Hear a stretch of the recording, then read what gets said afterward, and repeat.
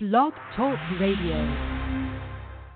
'Cause we ain't nothing but some true young G's. We ain't nothing but some G's. Yeah. G's on the podcast. That is dipping, serving, swinging threes, yeah. That is smoking on big ass weed. Sitting in the kitchen, sipping 17. We ain't nothing but some G's, yeah.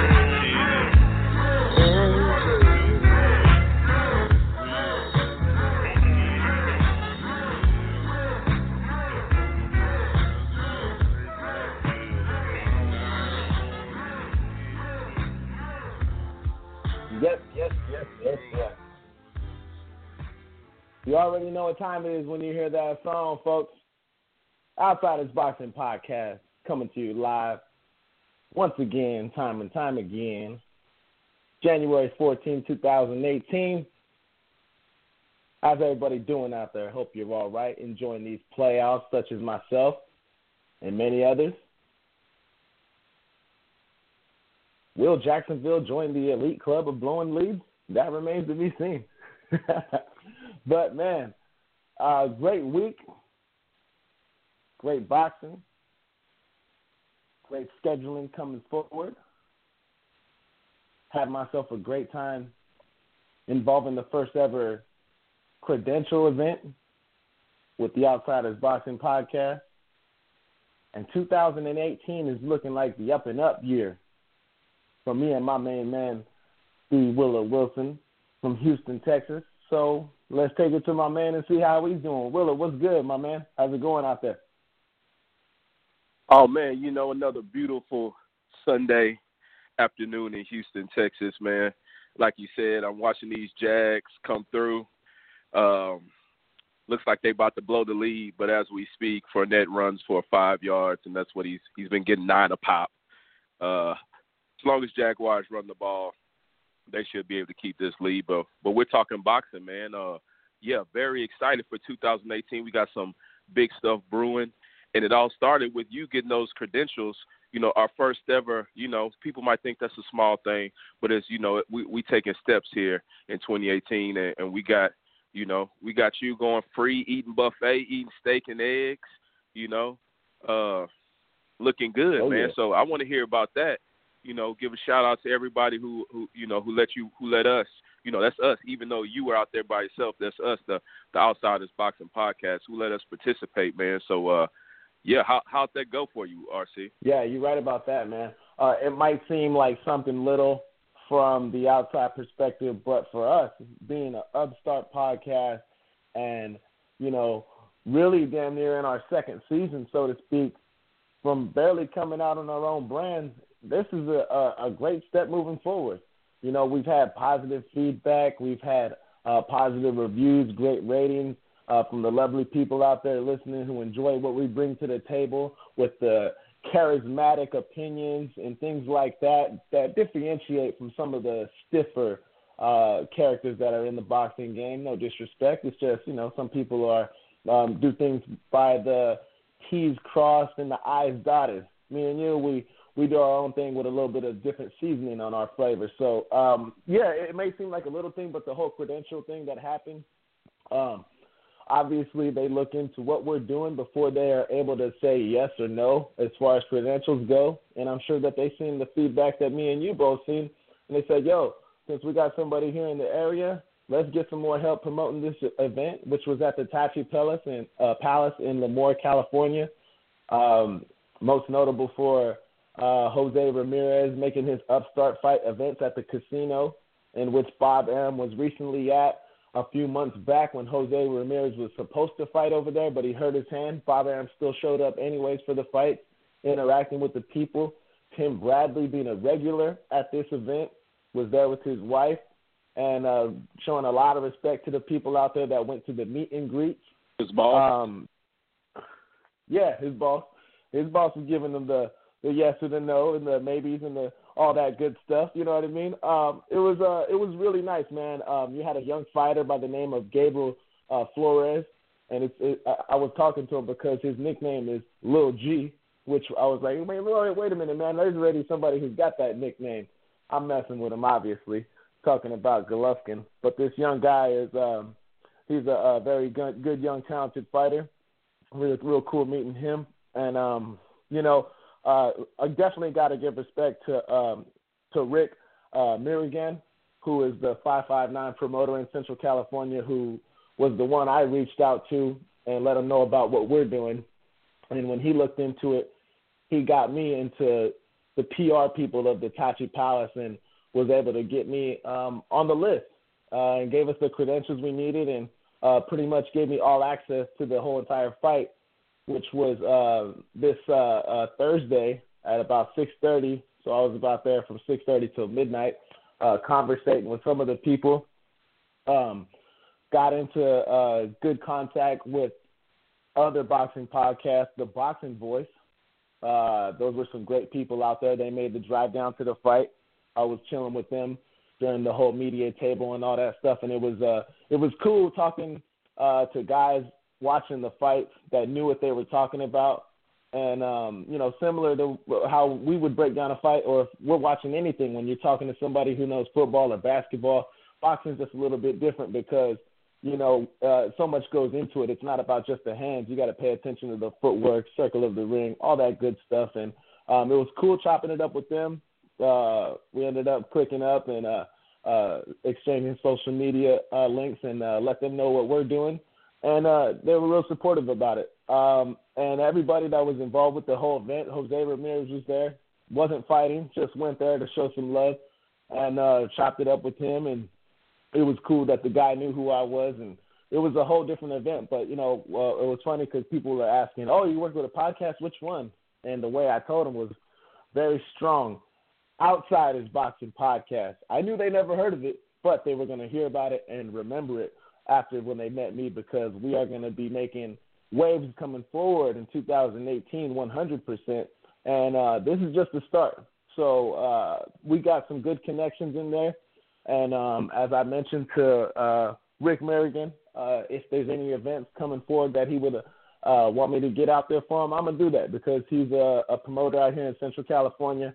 Jose Ramirez is main promoter and Bob Arum's right-hand man here in California. So if they're going to be putting out events, I'm going to do as best as I can to help them out, and hopefully we can help each other out. Central California boxing is very underrated, but as we know, talking about Jose Ramirez, he has a big fight with Emir Aman coming up in the next few months at Madison Square Garden. So we're talking about fighting at the Tachi Palace Casino, then moving out to Fresno, which he just fought on ESPN, the number 2 most watched live event on ESPN of 2017.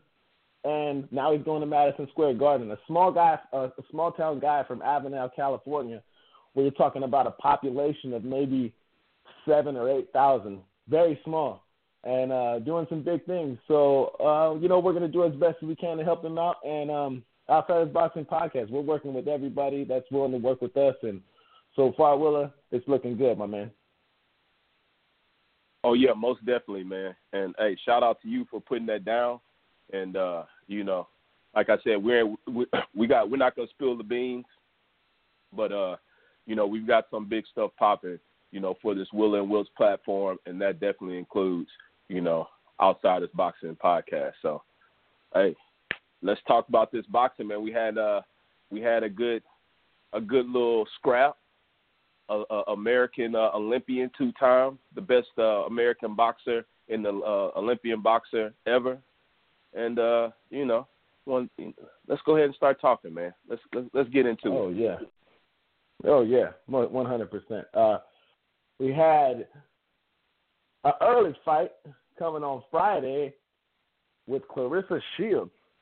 All know about Claressa Shields. She's been being very charismatic as of late, trying to get her promotion job coming up, her promotion skills, I should say, coming up on the up and up. By the way, she's been cutting promos and stuff like that, talking about Tori Nelson, her opponent, Tori Shownuff Nelson, who was her opponent, talking about or actually it was her opponent before this, I'm sorry, where she was saying she didn't know who she was, and she wanted to see her in the ring, and she lost respect, or she didn't have no respect for her and things like that. So she's seeming like she's coming into these fights with a big attitude, chip on her shoulder. And the way she fights, you could tell that this woman means business. Unfortunately, we're supposed to have my girl Christina Hammer on the undercard of this fight, but with the visa issue that she was dealing with, wasn't able to get it situated for the date. So she'll be fighting at a later date, I believe, in the next 2 months or so after that. So we're looking to set up this fight with Shields and Hammer moving forward, but it looks like we'll have to wait a little bit longer due to the visa issue, well, which is okay, I suppose. We'll see the fight, but nonetheless, Claressa Shields, she went out there and took care of business. Tori Nelson, who was previously undefeated, went in the ring and really looked like she was just making Claressa Shields upset with a lot of this posture, the reactions to her shots, doing a lot of shaking the head no, but you were getting hit yes, and Claressa Shields shut her out 10 rounds to 0. She said she was going to stop her in 5, and it looked like she might have towards the end of the round. But, Tori Nelson was a very tough chick, and she hung in there. So there was a lot of action in this fight. Claressa Shields obviously wanted to make a statement knowing that Christina Hammer was in attendance. But she took care of business, as she should have. And mazel tov to her. She put on a great performance. The fans seemed to enjoy it very well. And we will soon be talking about the big fight between Christina Hammer and Claressa Shields. We would just have to wait. But as far as from my standpoint, it was an entertaining fight because, I was sat down, was enjoying it the entire time, and when it was over, I said, you know what, that was cool. Me from a couple years ago probably wouldn't give women's fighting much of a day to orchestrate my afternoon around, or my evening around, I should say. But that's exactly what I did, because I was speaking to you, Willa, right before that fight had happened, and we were talking about what's going down, and, well, let's check out this fight coming up. And I wasn't disappointed. Claressa Shields, she beasted her opponent, Tori Nelson, and it was not even close. Perfect, unanimous decision. What was your thoughts on the fight, Willa? Oh, man, being a strong supporter of Claressa Shields and a strong supporter of America, I was proud to see her do that work. She came in talking about KOing everybody. She has no KOs, but she gave that lady a beat down, and and it was good for her to get those rounds in. You know what I'm saying? This lady was a former champion, and she was a former champion, and she was in there. She was just taking a beating, but she was tough.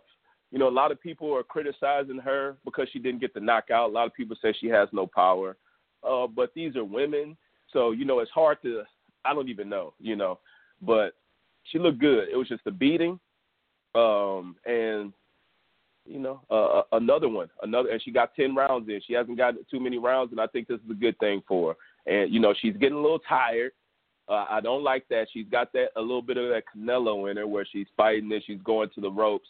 And the announcers are like, yeah, she's showing her skills, dropping her hands, but I think that's because she's getting tired. Maybe I'm wrong, but I'm not sure about that. But it is what it is. Great fight. It was an entertaining fight, and shout out to Claressa Shields. She needs to. Hopefully, she can get some KOs because, even though she's looking good, even though she's putting a beating on these girls, it's going to be hard to break through as a women's sport. And she's still talking about doing pay-per-views, and she's still talking about wanting to do pay-per-views. And I think she can get there. She's talking. She isn't. She can speak very well. She isn't a dummy.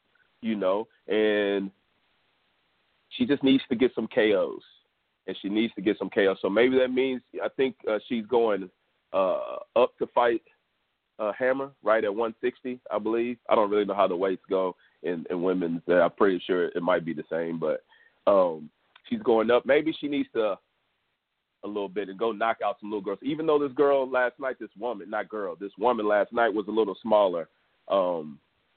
She needs some KOs. She's looking good. She's looking excellent. It was a complete sweep.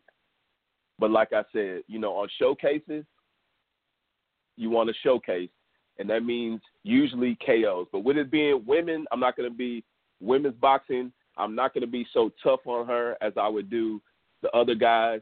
But she was 10-0, So I'm going to give her a B+, A- for the performance. She looked excellent, but I want to get everybody, not just mine, to get everybody's attention. She needs to start Aaron Wolfing these chicks. And maybe this Hammer lady does all right. I went back and looked. I saw Christina Hammer pull a foolery and get hit in the back of the head and act like she was knocked out, So I don't think she's really that tough. I know that's your girl, and all that. But I went back and sort of looked at some of her fights, and I saw the one she lost. She got hit in the back of the head, rolled around, pulled a Hopkins. She's too young for that. So to me, seems like she ain't got no heart. And Clarissa Shields definitely has heart. So we're gonna see what's up.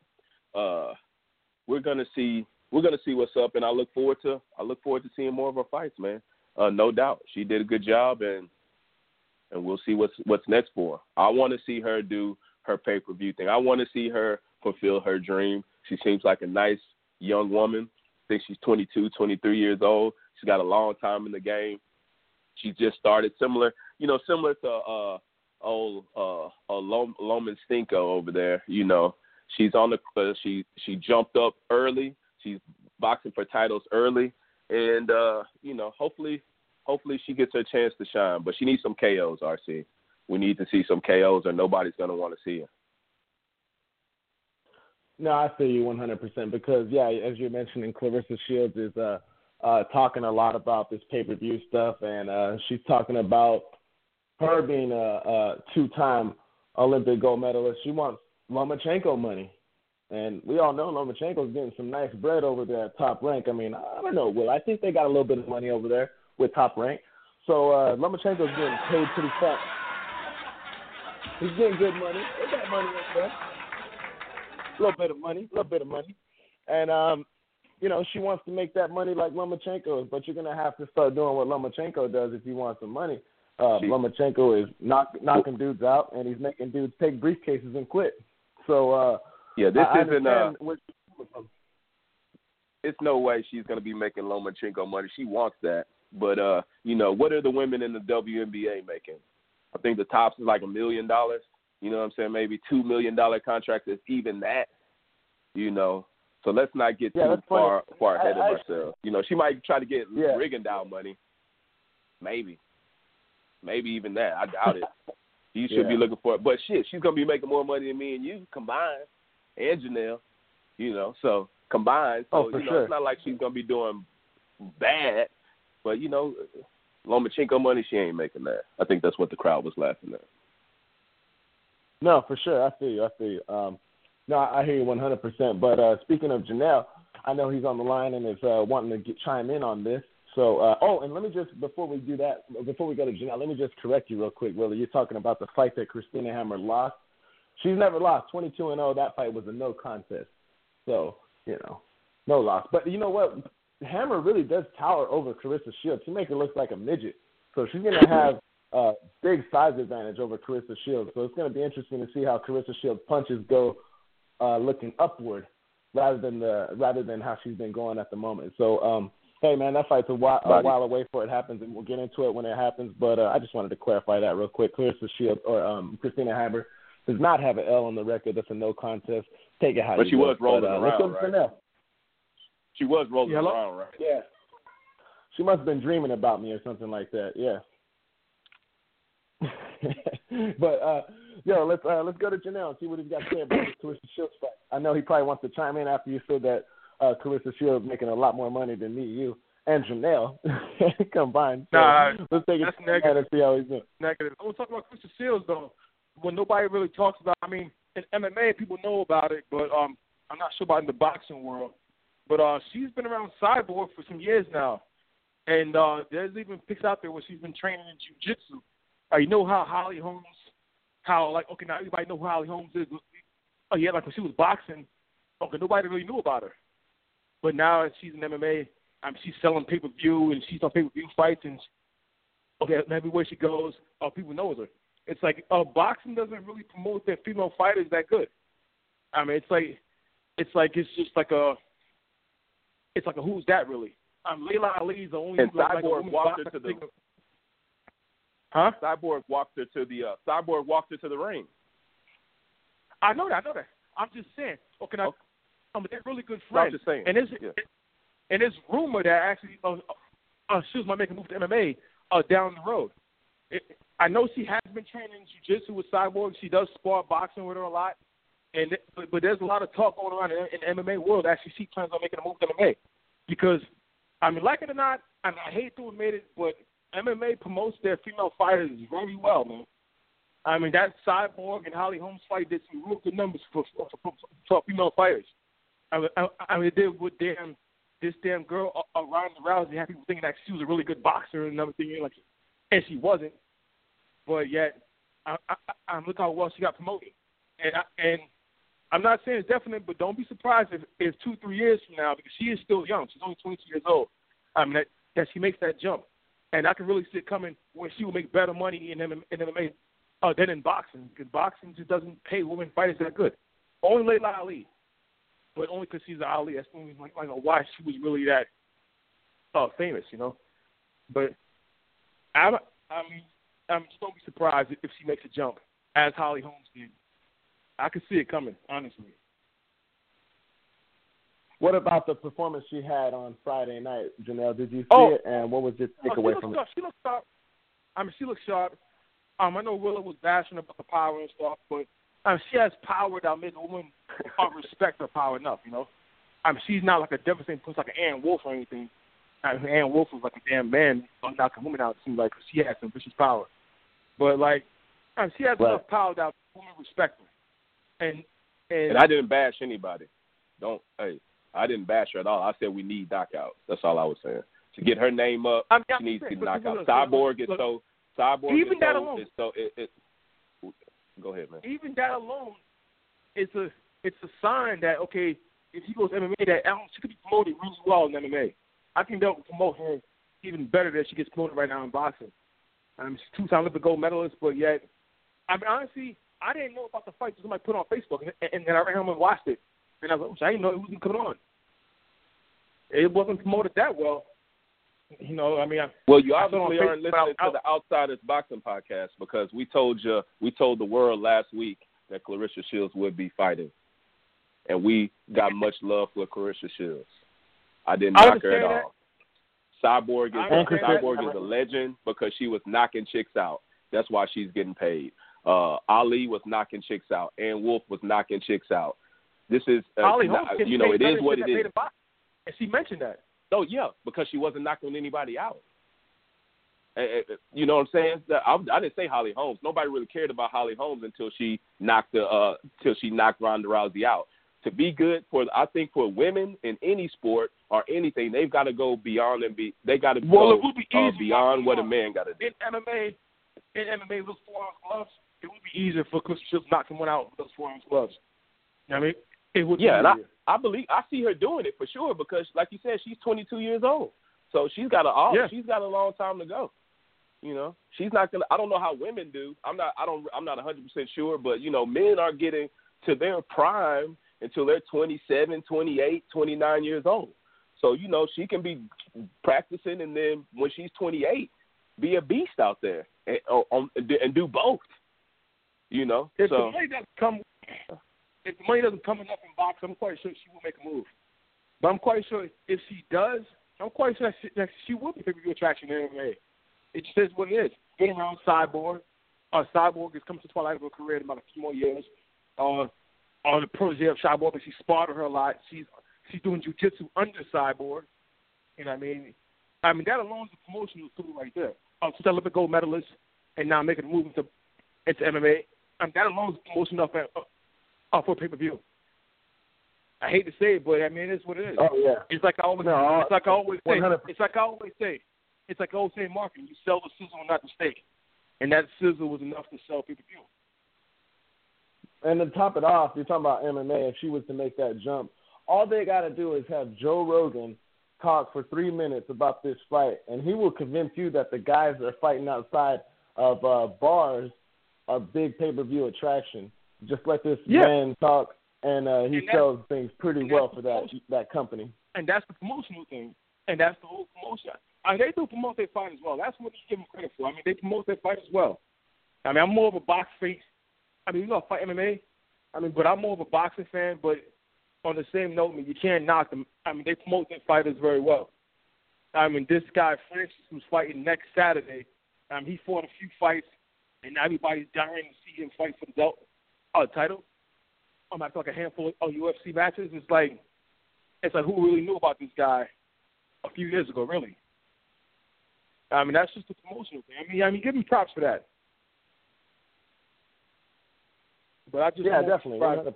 100% to get props. Like I said, just Joe Rogan can talk and he can sell his guys. He had people believing that Conor McGregor stood a chance against Floyd Mayweather, which I'm pretty sure accounted for 2 million of those sales. So Joe Rogan can talk anybody into a big fight, especially the UFC crowd that they have there. So he does very well at promoting, and boxing doesn't really have someone promoting stuff like that. You have guys that are saying pretty much the same shit that they say about everybody else. It just depends on what kind of a difference of power and things like that fighter has that makes the fights what they are promotion-wise. And sometimes that doesn't even really work. Andre Ward and Kovalev, that should have been promoted very well, the first and second fight. Yeah. But they weren't that well. Yeah. And that was a great fight, you know what I mean? And that was a shame.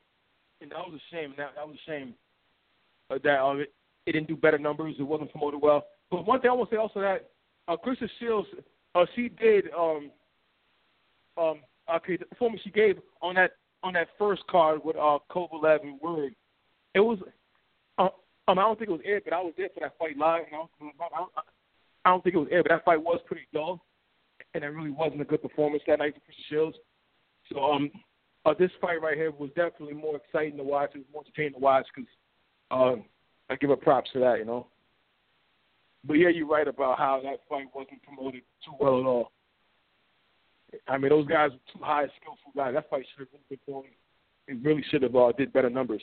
But it all comes to promotion, you know. Yeah, Kathy Duvall ain't selling nobody on main event bullshit that they got. And Andre Ward, you know, he's a blue-collar guy who's not going to be running his mouth to make crazy headlines like McGregor, Mayweather, and stuff like that. But it was a shame how that fight was such the boxing fight of a year ago, and it didn't do great numbers. That's a shame. But UFC definitely gets their stuff right because, you know, they have guys who aren't necessarily the highest caliber fighters, and they're making pretty good money on their pay-per-views. So they definitely are in touch with their fan base. And I think a little bit of it has to do with they have I'm not sure what it's called at right now, but it's basically a show where they're introducing fighters and pretty much keeping the fans in touch with it. So boxing needs to step their game up as far as promotion goes in that sense. But, you know, a fight that should also probably get a little bit more publicity and promoted a little bit more so than it is right now is a fight between the Truth, Errol Spence, and King Pete, Lamont Peterson. See Lamont Peterson in the gym the other day taking some heavy bag shots to the body, looking like he's getting ready for those Spence body shots getting chopped down. Errol Spence has a lot of people convinced that he's unbeatable, but the kid still shows greenness in fights like he did against Kell Brook. Don't get me wrong, the kid is very talented, and he hits very hard. And the guy's size alone is a problem for guys. And Errol Spence, very athletic, has great technique, and we've seen him be hurt before, but when he got hurt, he didn't try to run out of the kitchen when the kitchen was on fire like Keith Thurman did against Louis Collazo and Sean Porter. When Errol Spence got hurt, he tried to put the fire out in the pocket, clinching. And got to give respect to the guy like that. When someone's in danger, he wasn't afraid to get out of the way, but he also was smart enough to do what needed to be done in a sense of urgency. But this fight coming up with Lamont Peterson, I think it'll be, as Errol Spence called it, a dog fight is what he's expecting. I think it will be like that. Lamont Peterson needs to make it a dog fight.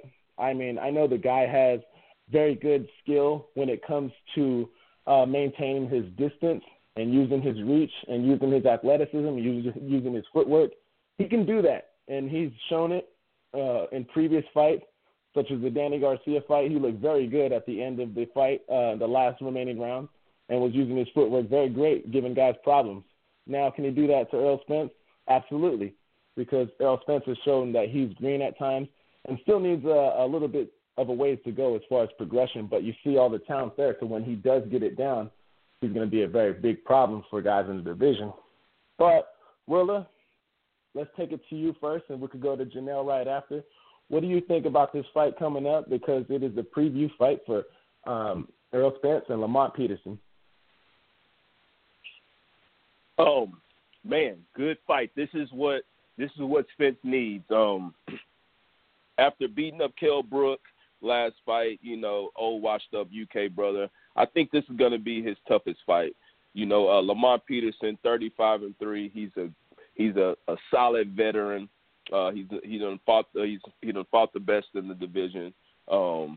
And like you said, last fight I think against Danny Garcia, he looked pretty. No, he fought Anna Beeson, whatever his name is. He whooped him. His last loss was against Danny Garcia. He whooped Felix Diaz. He's not really. He doesn't really have any power anymore. It doesn't seem like, but he's a nice, slick boxer. And Lamont Peterson is, he's going to be Errol Spence's biggest. People, at their primes, of course, Kell Brook is better than Lamont Peterson. Well, at their prime, I guess he is. But I think at that fight, he really didn't have the heart, and he got his heart taken by taking a payday and faking an eye injury for Triple G. So this is going to be a good fight, and this is going to tell us. This is going to confirm. This is either going to confirm or give us more questions about Errol Spence. If he goes in there and whoops Lamont Peterson, which some people say he should do, then he's definitely seriously a top 5 guy in the game. But if he goes out there and struggles, doesn't mean he won't be a top 5 guy. It just means like he still has a lot to learn. He's still young. You know what I'm saying? Like he said, he's still there to get hit a lot. And he's still got a lot of things to learn. So, this is good. We'll see. If he struggles with Lamont Peterson, he doesn't want any of Keith Thurman. He doesn't want any of the big dogs quite yet. But I suspect that he'll be all right, man. Lamont Peterson, he came back. This is his third hurrah right here, and he's looking good. And he's, even though he's wearing the tightest, smallest shorts of all time, he's looking good out here. And said looking good, Jacksonville looks like they're probably not going to give up the lead, but that's neither here nor there. But yeah, I'm excited about this fight, man. As we discovered, it looks like it's going to be a pretty good fight card, period. As we discovered today. So I'm looking forward to see what Spence got, man. This should be a pretty good fight, and this should be a great way to really start off 2018. Errol Spence, Lamont Peterson. I don't know if we're making picks yet, but I'll wait till you say to make the pick. But should be a good fight. I see, like you said, Lamont Peterson is getting ready for that body work, and it's gonna be coming. It's gonna be coming. And so we'll see, man. We'll see. I think it's gonna be a great fight, great night of boxing at the Barclay, right? Barclay. Yeah, at the Barclay. Yeah, it should be one of those great boxing man fights, such as we had with the. Not on the same level, but somewhat of the same type of dog fight that we're expecting to be tuned into, such as the Jacobs Triple G fight, where that is the boxing man type of fight. And I like this one because Lamont Peterson can definitely do some things to Spence, and we got to see Spence improve. We cannot keep saying every time he fights a certain level of competition, oh, well, he's still green. Oh, well, he's still showing signs of greenness and he has to do better at this, do better at that. I think we're giving him a little bit too long of a string of leniency, and we have to see at a certain point in time him show improvement, because he was getting counterpunched all night against Kell Brook before the broken face of Kell Brook was exposed, and pretty much he just broke him down after that point. He was losing the fight before he won the fight, in my opinion. And I was expecting to see more from Spence. But, he got the job done 100%, fighting on the road. And he did what he needed to do to bring the title back to the U.S., so he gets full credit for that. However, he just needs to show improvement in things that he hasn't shown up until this point. Yes, you've seen better comps.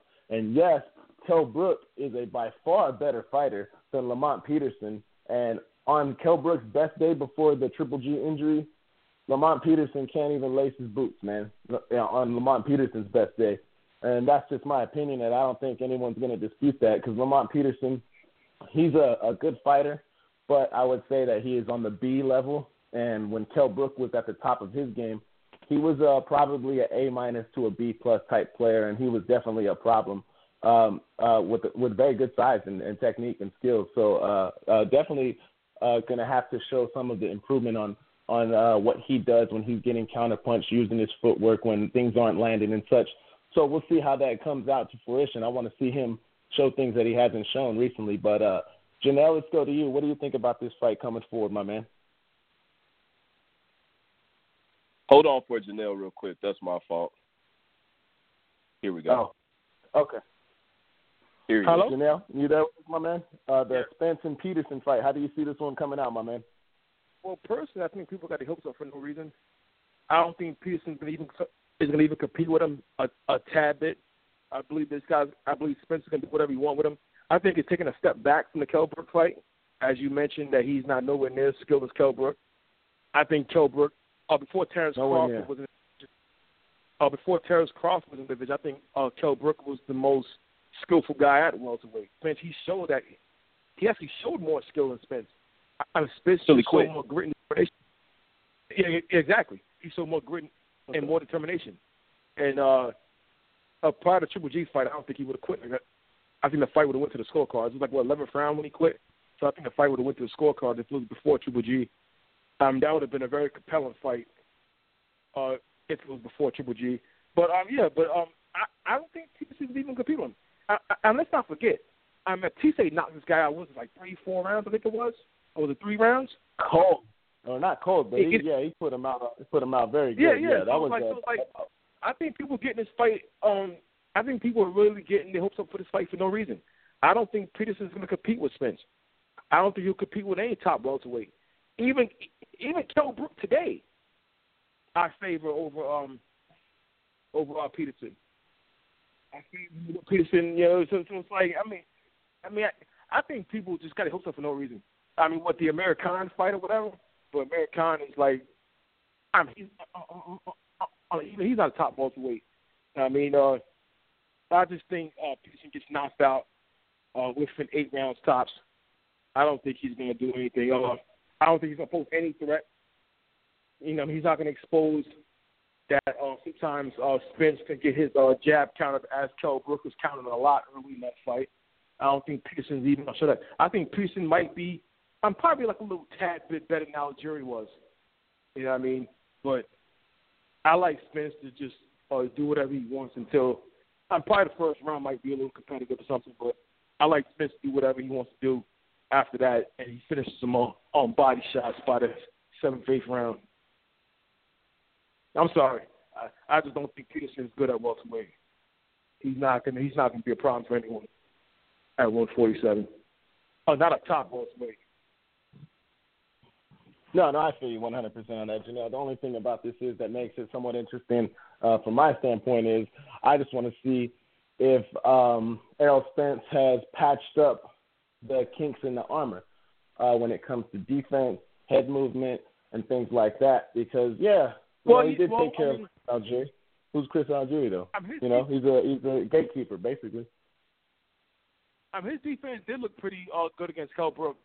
With the head movement, most southpaws kind of dip low when they throw jabs. Most southpaws do that a lot. Manny Pacquiao did it a lot. Winky Wright did it a lot. You can name a lot of southpaws who always, when they throw jabs, you kind of lean over a bit. It's just a southpaw thing. But, it would take someone like Keith Thurman to actually really expose that as far as make him, really pay for that. I don't think Peterson's power is even going to be effective against Spence. So it's like, I'm just sorry. I'm sorry to bust the whole bubble and everything. I know people thinking this fight's going to be something exciting, but I don't think so.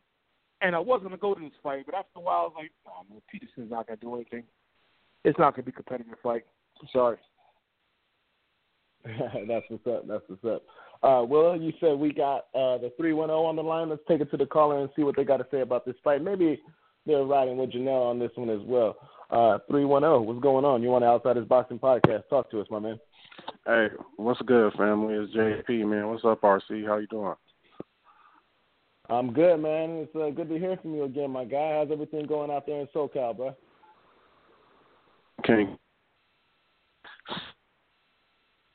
Midwinter, just stunting on all these other cats around the country. You know, tank top time around here. That's all it is. Oh, we got on tank tops too, also, my man.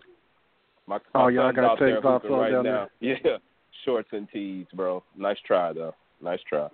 Oh, had to try. I know y'all will catch some snow every now and again. Y'all might get some snow every now and again. I got people down there in Houston myself, so absolutely the weather is quite tropical, surprisingly. But I want to make sure we're not like diminishing Lamont Peterson too much to say, because when you say someone's not competitive with the top fighters at the welterweight division, that's a very short list.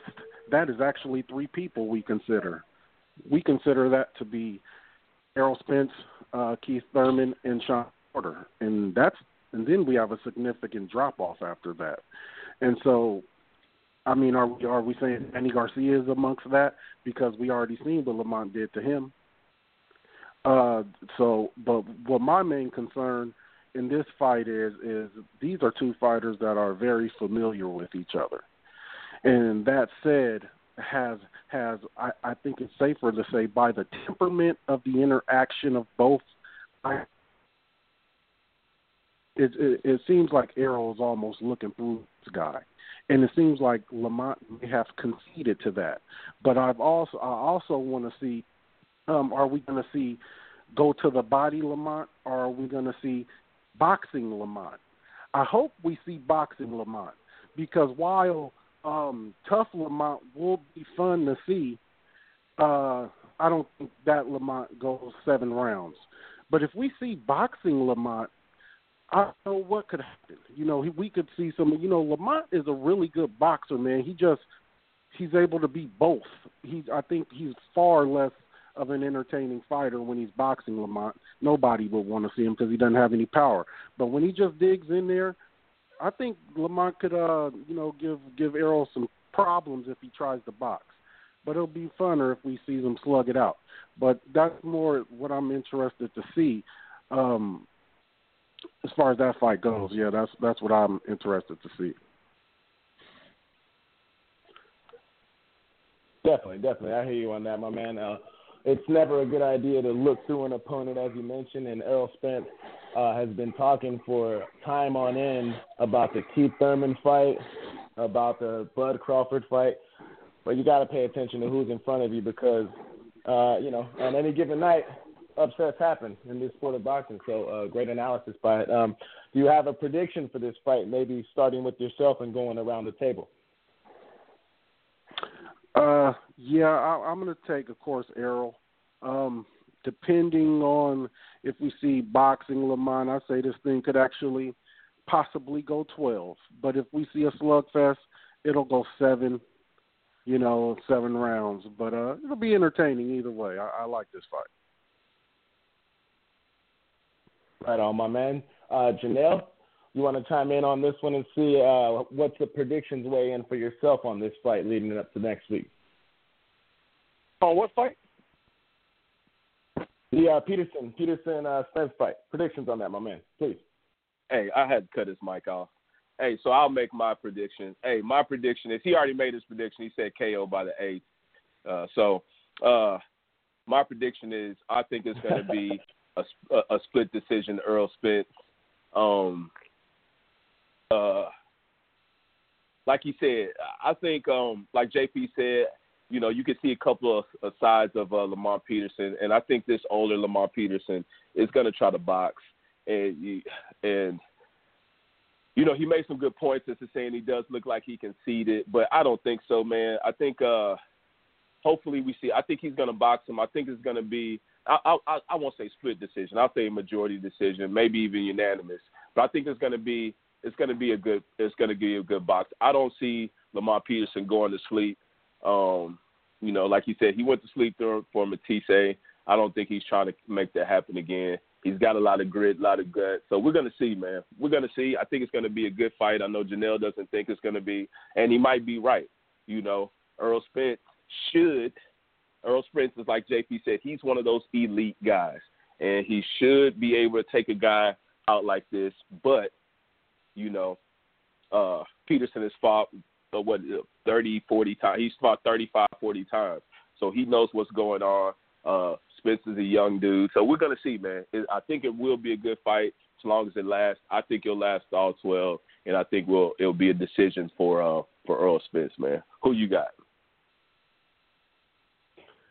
I feel you on that. And, it's hard to predict for Lamont Peterson to go the distance after some of the damage he's taken moving forward. Yeah, he's got a nice wave of momentum after the David Avanesian fight, in which a lot of people, I thought Avanesian was going to give him that work coming off that huge win against Shane Mosley, which was supposed to be a cherry-picked fight for Mosley to get a strap. But, I actually see this fight being very competitive for the first 6 rounds. And then as soon as the fatigue starts to come into play with these body shots that Spence will definitely take advantage of. I know Peterson is preparing for it and whatnot, but everybody prepares for everything until something happens and the game plan changes. I think that the fatigue issue will come into play for Peterson in about the 10th, 9th round, and I see Earl Spence technically knocking out Lamont Peterson, referee getting in the middle and breaking it up in the 11th round. So, and that will be just what the doctor ordered for Earl Spence moving forward in this whole, what seems to be impressed Keith Thurman at 147, saying the same things about Terrence Crawford. Show him, because Keith Thurman right now is feeling like on top of the world, and he is pretty much the most wanted man in boxing right now, next to Triple G's. Keith Thurman is definitely that guy. So, and he pretty much wants to see what everybody's got to offer him moving forward, because, he took the strap from Danny, beat Sean, and pretty much he's left no doubt. He's been injured, but he's persevered, and he won, been in danger, changed fights, and he has that power that can change fights with anybody given on one night. So, but I definitely want to see Earl Spence do something, show progression on this win. A win that he would have similar to that he had with Kell Brook, with him losing early rounds and getting counter chopped. I don't think that looks good moving forward for him, because Keith Thurman, as we all know, is very awkward, has great foot movement, and gives guys problems, and definitely has power in both fists. So we'll see how that works out. But I definitely, other than the win factor for Earl Spence, I want to see progression, and I want to see him do things that he didn't do before. And let's see how well he's been on the table of doing his homework and perfecting his craft and patching up some of the kinks in his armor. Because we all got, everybody's got holes in their game. It's all about how you patch it up. You got to stop the faucet sometimes. So we'll see how Earl Spence does from that moving forward. But I got Earl Spence by 11th round knockout. So knockout for myself, decision by Willa. JP think it's saying it would be stopped if it's a slugfest. If it's a boxing match, we'll see the cards. And Janelle, he still wants to know what fight we're talking about. But yeah, he did say 8th round knockout earlier. I know. That's how he thought. Yeah. It's all love, Janelle. I'm messing with you. But another fight that we got on the undercard, actually, which is should be a pretty good one.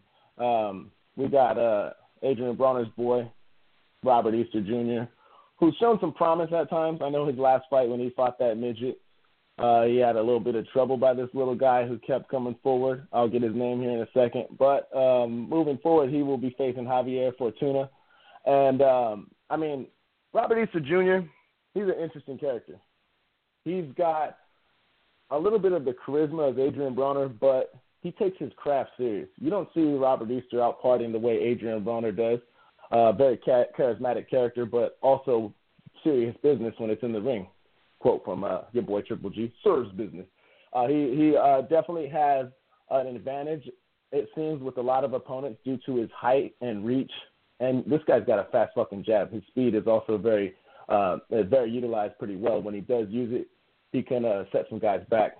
His power, it didn't show in the previous fight, but before that, it seemed like his power was there. He's been in some dogfights. So that's one thing about Robert Easter when it comes to a guy trying to bully, push, and shove. He's right there to be doing the same thing.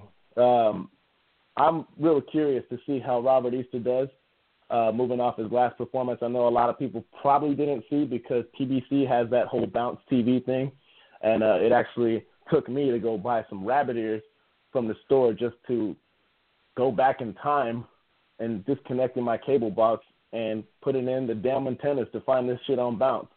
And, we'll see how Robert Easter looks under the About Billions little stable that they got, promotion deal, whatever. He's definitely one of those guys where you're talking about big fights in the division at 135. He's in the mix. So he's definitely a prospect for the big money fights out there. I know they're talking about possibly having Robert Easter Jr. against Mikey Garcia in December, which would be, man, that's a big step up from a lot of comp that Robert Easter's had. But he's been battle tested in certain fights, and I'm not sure if he's ready for Mikey Garcia at this point in time. Probably don't think he is. Mikey's been on a pretty good tear since he's been back, but Robert Easter definitely has a lot of tools in his box that he can use. He utilizes his uppercut very well, and he knows how to use his distance. So we'll see how he goes in this fight with Fortuna, but I know that one thing's for certain. It'll be an entertaining fight when Robert Easter's in, because if he's not displaying his offense, he's not afraid to get in a phone booth. But, Willa, what are you thinking about this fight? Pretty good for an undercard to the Spence Peterson, I think, if you ask me. Oh, yeah. I think most definitely it is. Easter Jr., he's a special character to me. Coming up, I thought he should be the real deal. But it seems like as he has stepped up in competition, the fights are getting tougher and tougher. He had that split decision, I think, against I forgot what this guy's name is. But this is the IBF night. This is for the lightweight title, and I believe the Spence Peterson is for the IBF welterweight title. So IBF's giving us some title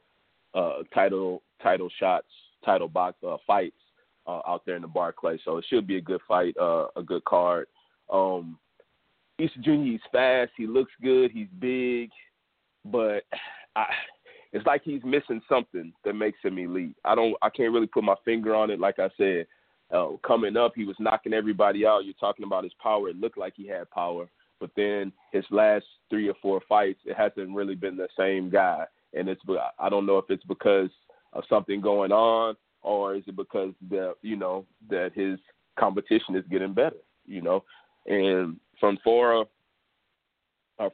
whatever his name is, he's all right. I think he's like 31 and 33-3, a guy, but he's going to be one of his the toughest opponent he's fought so far. So he should win.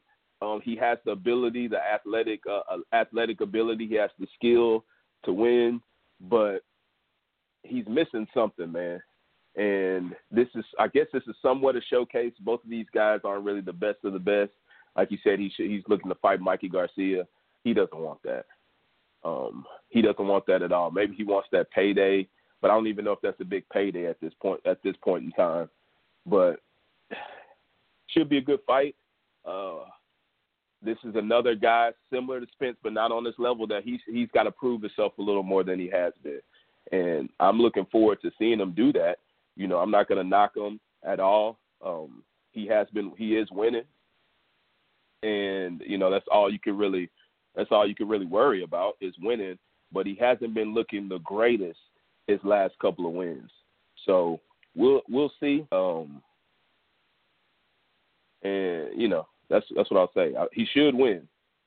He definitely should win. This should be a tune-up, not a tune-up, but showcase tune-up sort of. You know, a little tougher than the showcase, but this is a fight that he's favored in, and he's the A side, and he should go in there thinking that he's going to knock this guy out. So we'll see, man. That's all I can say, and hopefully he can get better and take that. Whatever he doesn't have, like he doesn't have, it's something. I got to watch him again, but I just remember watching him last fight. Like, this guy has something that's making him not elite. He has the speed. He has the reach. It looks like he has the strength. He has the size. He has everything else, but maybe it's the dog. Maybe he doesn't have that dog. Maybe he doesn't have the IQ, but it's something that he's missing, to me personally, that makes me say that he's not elite. Oh, Javier Fontoura is 31-1. My bad.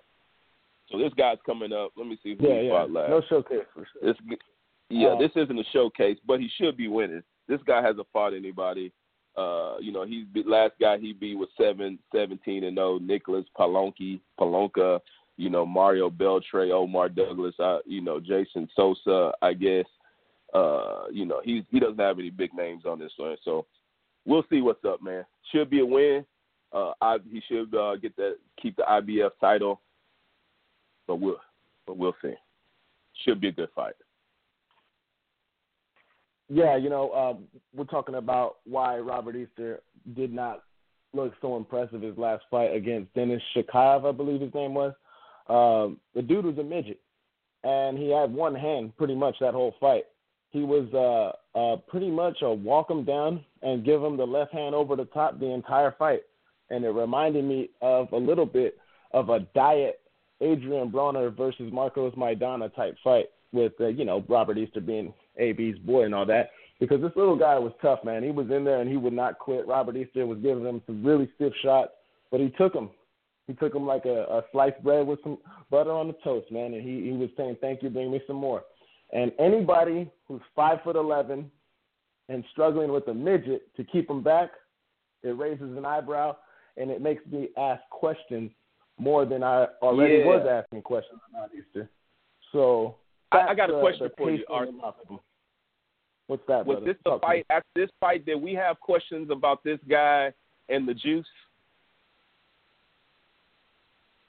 Easter, the other guy. I'm trying to remember the fight. Was he just taking it was a quick decision, right? I can't remember. I'm just trying to figure out. I'm just trying to see what it was that made me think Easter wasn't doing it.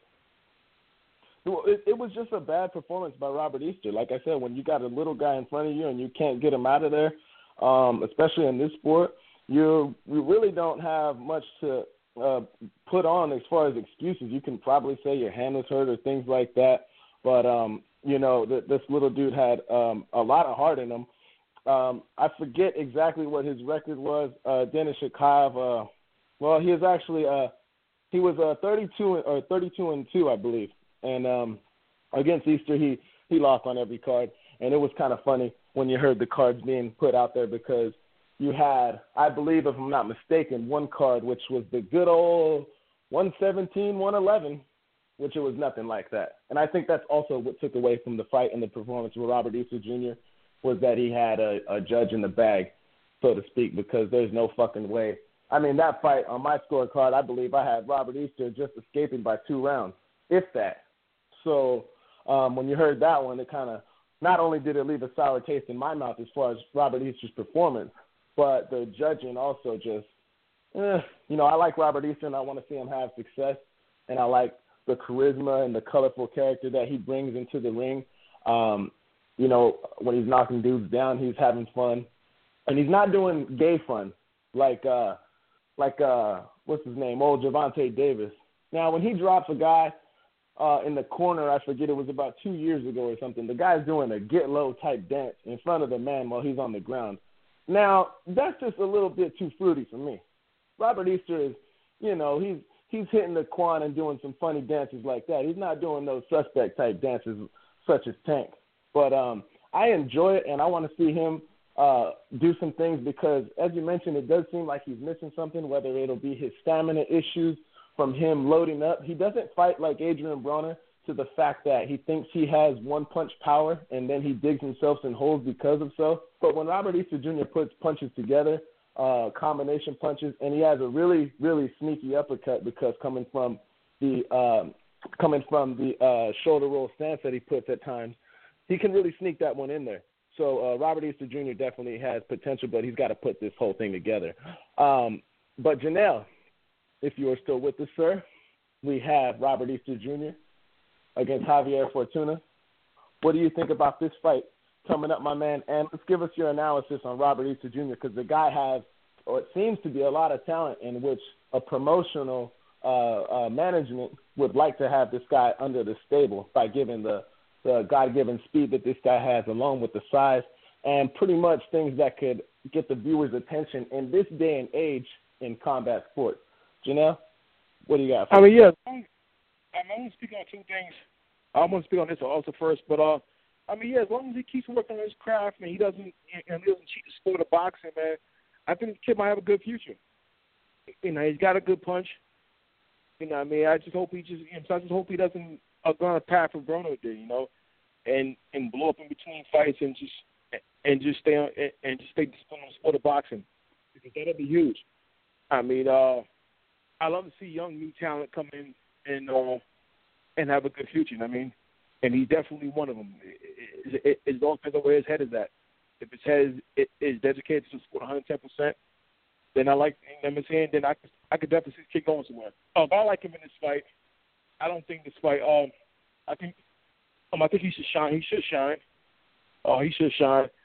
I want to see him set up a knockout, not just go looking for knockouts, but set it up. It's like you was mentioning how Bruno thinks he has one punch power when he doesn't.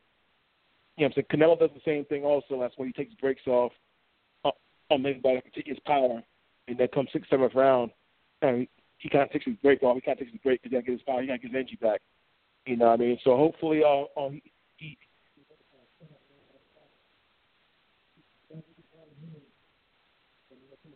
Look, you're breaking up a little bit, Janelle. Can you hear us, Janelle? Willa, I don't know if we lost him there or if it's just my end on the line. Can we hear Janelle? What's going on over there? Hey, you hear me now, right? Hey, what's wrong with the phone? Yes. I hear you now, Janelle. Go ahead.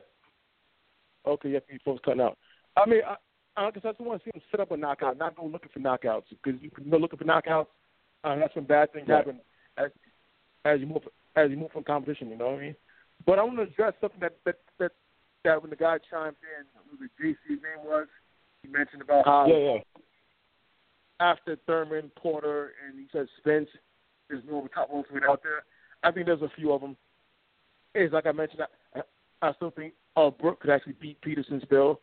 Horn can beat Peterson. I think he can out-muscle him. And also Terrence Crawford is there. So it's like I don't see Peterson beating even one of those 6. You know what I mean? Even one of those 6 guys. But I don't want to talk too much on that anymore because we're off the subject already. But I just want to throw that out there, you know.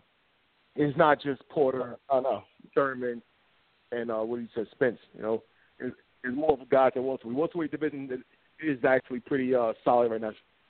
Definitely because Crawford is there and willing to fight anybody also. So that's definitely something to talk about the next couple of years down the road. You know. But I'm gonna say, like, he'd take Horn to hell and back. That's obvious. I don't think so. Oh, come on. I don't think so. Look, he's even old. Oh, Janelle. Breaking up again, Janelle. I can't hear him. Go ahead, JP. Go ahead and take your part on this.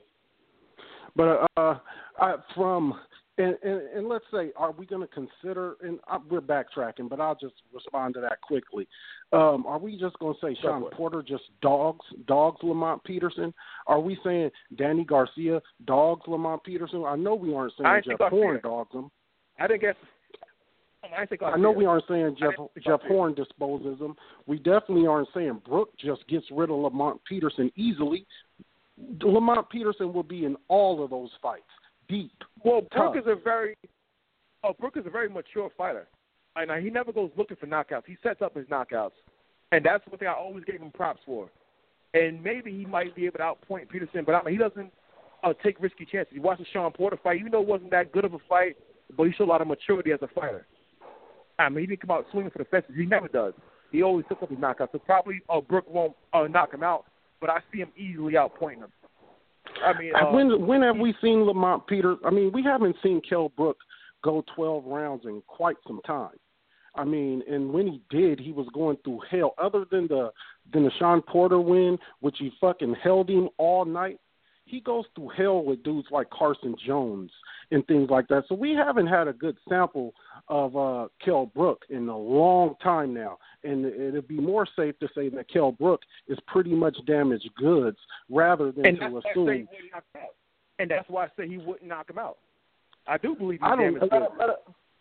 Let him finish his point, and then you go ahead and try, cover on. Go for it, JP. Go ahead, but I'll just go right into the Robert Easter thing, and I agree with Willow that thing missing. And now what I personally think that thing missing is he doesn't quite know how to stay in his stance, his boxing stance. You'll always see him come out in about the first 3 rounds. He'll fight in that long, tall, rangy stance. Next thing you know, he's fighting and bending down at the knees and the waist to the level of the opponent. Now, first I got to pull your card again on being dismissive. See, you done been dismissive of Shabransky. Now, Shabransky just coming off a win of Richard Comey. Now, that was a hell of a fight, dude. And Shabransky ain't no sucker, man. And I knew fucking Easter was in deep with that little motherfucker. I knew that was coming. And you'll see going down the line how you're able to gauge a fighter is how the guy he beat goes on to do in the future. Shabransky will be fighting for titles. That's for sure. But Easter, he's a dog. He likes to fight. He doesn't know how to stay long and rangy. He doesn't have the proper tutelage. It's guys who know how to tutel a fighter like that. Emmanuel Stewart, rest in peace, was one of them dudes who knew how to coach a tall, long, rangy fighter, i.e. Vladimir Klitschko, Tommy Hearns. These are tall guys that Emmanuel tuteled and had them sitting back on that right hand, jab, jab, boom, jab, jab, boom, right hand, left, and they just keep you there all night. And as you go to sleep. And Robert Easter could be fighting right in that fucking mold. But you'll see him starting to bend at the waist, and then he's in a dogfight. And then with a dogfight with a dude whose arms are way shorter than yours, and he's faster, his impact points are closer than yours in tight fights, in tight quarters, he's obviously at a disadvantage. And that's what you're going to see throughout his career unless somebody's able to write that. But, that's what I think of what will happen there as far as Fortuna. Fortuna will be and I fear about Robert Easter because, like I said, he'll bend at the waist, he'll bend at the knee, he'll fight. And Fortuna is one of these weird little funky style dudes like a Mayorga, like a Maidana, who throws these looping punches. Now you can hurt. Now he can easily knock Fortuna on his face. But Tuna is one of these weird dudes who comes from these awkward angles and has these loopy punches, and I wouldn't be surprised if we see Robert Easter hurt. It wouldn't surprise me. But that said, I'll take Robert Easter in a TKO in the 7th round. Let me go 7th. All right. And, I hear you loud and clear about Easter. Robert Easter, some of the things he does that is what fans want to see in fights is probably one of his downfalls. Like you said, he's got the dog in him and wants to get in some of those fights where, we already know certain fans in boxing where you never want to hook with the hooker, especially somebody who throws some leaping shots you might get caught with. So some of the things Robert Easter does that the fans enjoy watching him fight could be his ultimate downfall at certain times unless he stays sharp. But, Willa, go ahead as you were, my man. Oh, no. I was going to say we've got another call. It's a lot of ones. So we could go ahead and take it. See if they want. Well, they just shot off anyway, so we're good. So, yeah, go ahead. D. Yeah. And I'm glad JP said it because now it's all coming back to me. He's right. It seemed like Easter could have just sat there and boxed him, but he was doing crazy shit, and that's what it is. Like he said, he needs to he's got the tools, but he might not have the teacher. And Adrian Broner being his promoter, right, which isn't a bad thing. You know, he's getting the fights. He's out there. He's making a name for himself. But he might need to get, you know, get into another camp and get somebody who will teach him how to box for real and not fight all the time. Yeah, 100%, man. Great analysis. You see this thing from some of these Cincinnati fighters, you know, even Ohio fighters in general, guys like Sean Porter sticking with his dad, Adrian Broner sticking to Mike Stafford, and some of these guys out there just stick to their natural roots as far as their uprising with some of these trainers. And you hate to see a guy who's got a lot of talent not make a certain switch in his career, you know, such as Miguel Cotto back in the day had his uncle as his trainer for the most part. And I just don't like that. So hopefully he can look sharp in this fight first and foremost, and I'm not necessarily saying, you know, right away can your trainer, but let's see also Robert Easter make some progression, as I was talking about with Errol Spence, and let's see if he can stay sharp and perfect his craft, because he definitely has some talent moving forward in a division with a lot of opportunities. So let's see how that goes. I got Robert Easter Jr. by unanimous decision. I think that it will be close and probably arguable when it comes down to the cards, because I could see Robert Easter getting himself in a little bit of trouble in certain positions of this fight, but we'll see how it goes. Just to put this out there, folks, we got another 16 minutes before the show's a wrap, 18 minutes. And let's just go to Janelle, get his take, and then we got an announcement that was, I think, predicted a few months back by one of the own on this show. So we'll get to that right after this. But Janelle, quickly, sir, let's hear your predictions for the fight. Oh, yeah. With JC made my point. You know, he made my point. You know, I mean, I was talking about how, as long as Eastman don't, I mean, if he works on his craft a lot more, he's got a future, and he doesn't go looking for knockouts, but rather set up his knockouts. You know, I mean, that's some of his, you know what I'm saying, the guy actually made my point, then he called me dismissive. Basically the point I made, you know what I'm saying? He goes looking for knockouts, and he has to really set up his knockouts and definitely work on his craft. Some things he does, it's not to his advantage. You know, so the guy definitely made my point. But yeah, like I said, I mean, I still take Eastman in this fight. You know what I mean? I won't pick a TKO. I mean, if he goes looking for it, I mean, it could be problems, but I think a unanimous decision is my call on this. 100%. I feel you on that. We covered the fights that we wanted to get to, but also there's something that happened in the news earlier in the week as far as opponents and fights being made and something like that. And we spoke about the Manny Pacquiao sacrificial lamb that was put out to Illuminati sacrifice.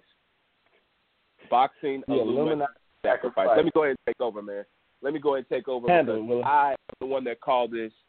Guys were saying, what the hell are you talking about, Willa? You don't know what you're talking about. You're a casual fan. You don't know what you're talking about. Manny's going to get his rematch. And I told him right after the fight, Manny was just sacrificed for Bob Arum, by Bob Arum for Bud Crawford.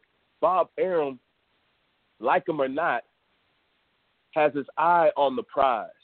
He's got Lomachenko. Manny Pacquiao is old news, so why not get Crawford? So now he's got Lomachenko and Crawford, maybe the top two fighters in the game, right? So once Manny Pacquiao got robbed and Arum was there smiling, I knew what was going to happen. It was a boxing Illuminati sacrifice. He was sacrificed so that Bud Crawford can get a belt at welterweight. You know, I know guys like, I think Janelle is going to come on here and say something like Horn's got a chance, you know, something of that nature. But guess what? He doesn't have a chance. He has no chance. He's going to get knocked out. And so So I saw it coming. I don't know. I think you were a little bit on board with me, but you thought maybe Manny Pacquiao was going to get that rematch.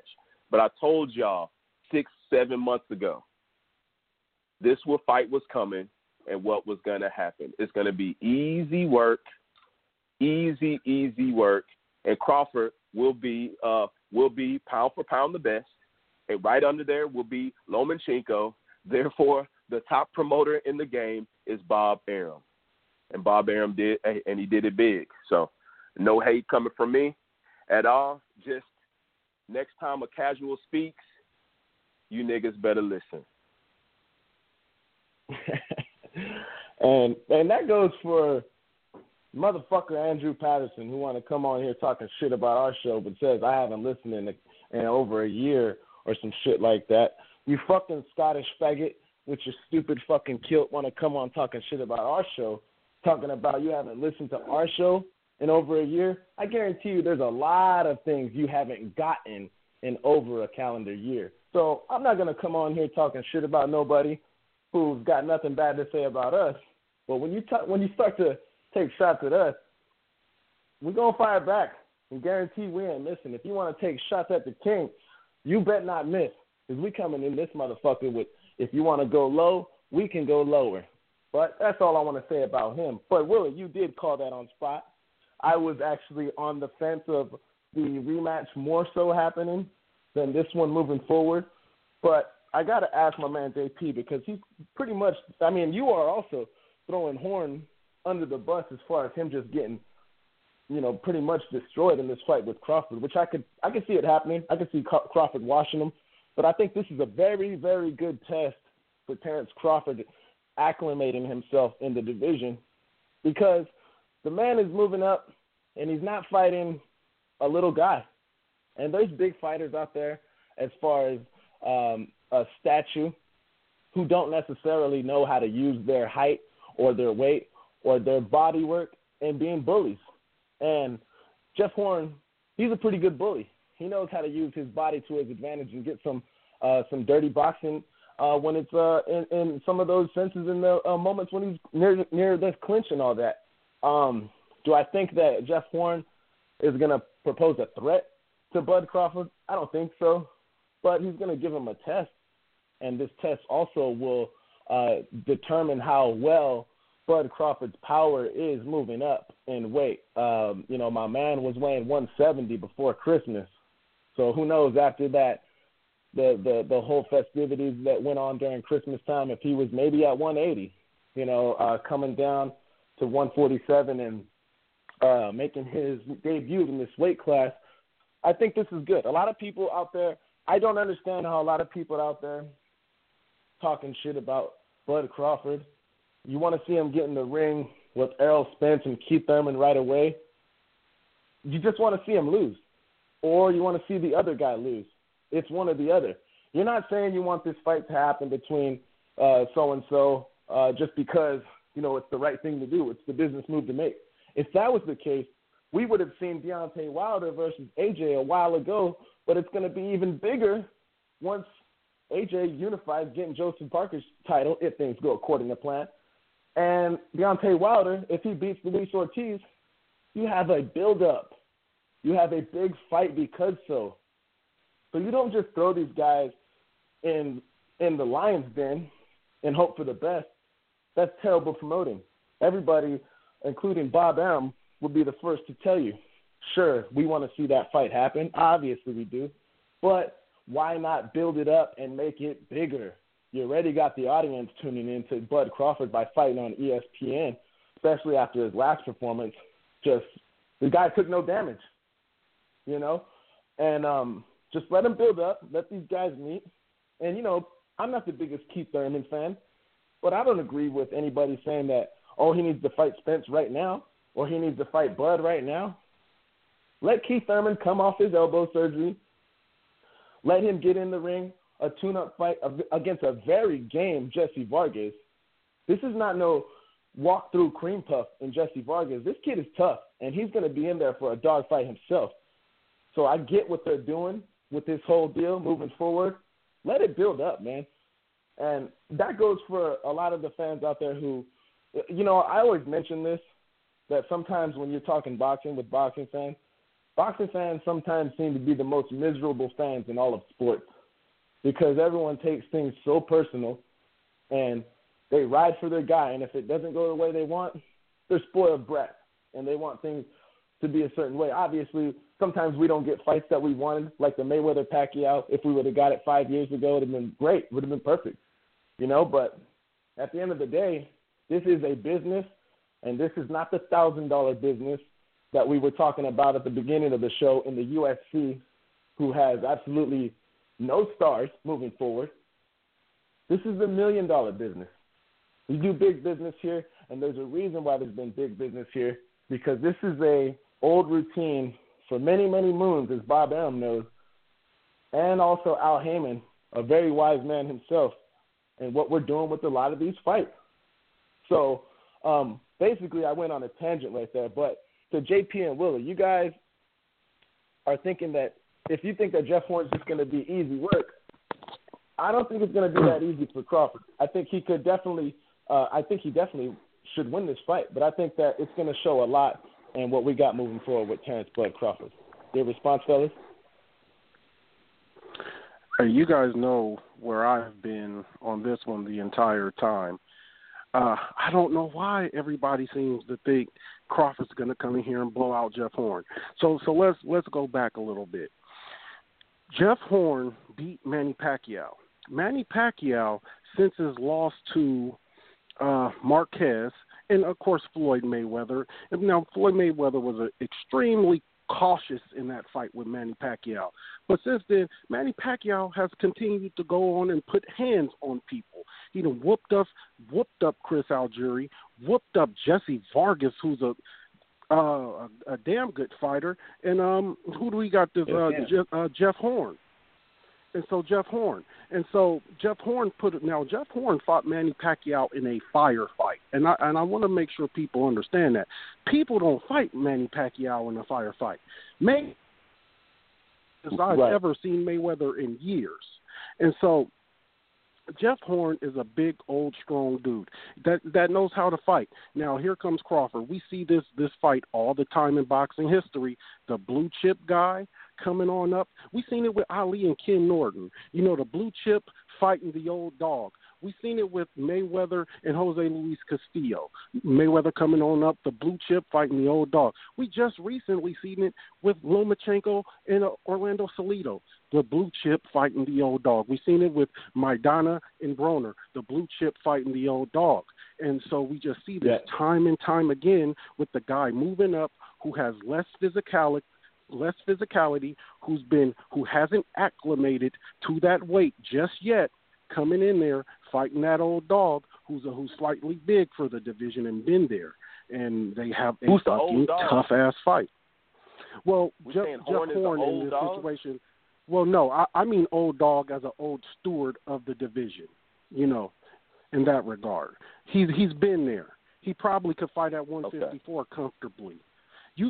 Terrence Crawford wasn't even really hurting guys at 140 if you think about it. He was TKOing guys. It's not like his power was just devastating at 140. And so are we thinking Terrence Crawford hits harder than Manny Pacquiao? I really don't think so. So how is Terrence Crawford going to knock out Jeff Horn?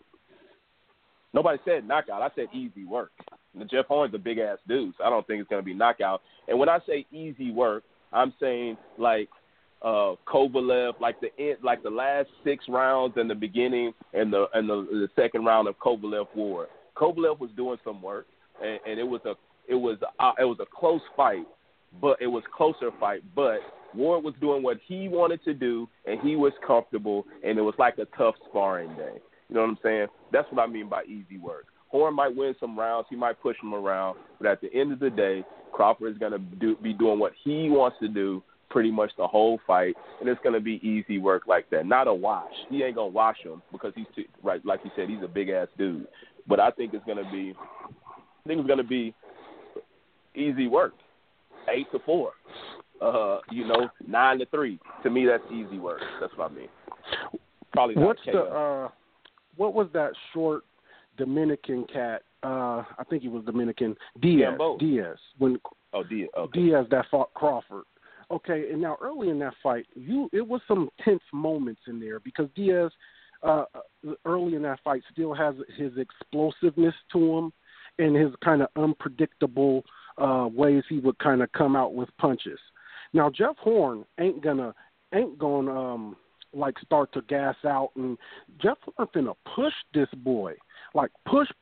Now, when you got these kind of fights, and what you see historically is that these dudes are like a fighter like Crawford. Now, Crawford has a mean streak, and this is going to fare him well in this fight, that mean streak. But a lot of the time now, Crawford's going to have to say, like you're saying, he's going to have to be really sharp. Now, that's hard to be for 12 rounds. You know, anybody, a lot of fighters, Kell Brook, Adrian Broner, Robert Easter, the list goes on, who can be sharp for 6 rounds, Gamboa. Gamboa is the fucking all-time greatest fighter for 3 rounds. I don't think nobody can beat him. So anybody could be sharp for a small period of time. Now, we got it's the rare few like Floyd Mayweather that can be fucking sharp all night. And so we going to see if Terrence Crawford can be sharp all night, because if he not, he could possibly get hurt here. And we ain't never seen him fight nobody really physically bigger than him that's not going to wane. Jeff Horn may be outclassed, but he's not going to get outworked, and that's going to be a key here.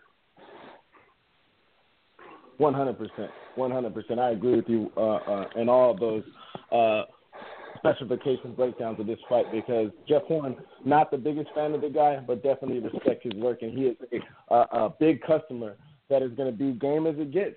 And I think with the fight with Pacquiao, you know, the guy was almost stopped in, I believe, the 8th or 7th round, and he persevered somehow and still continued to go about his bully ways. So he has a little bit of that Aussie dog in him himself.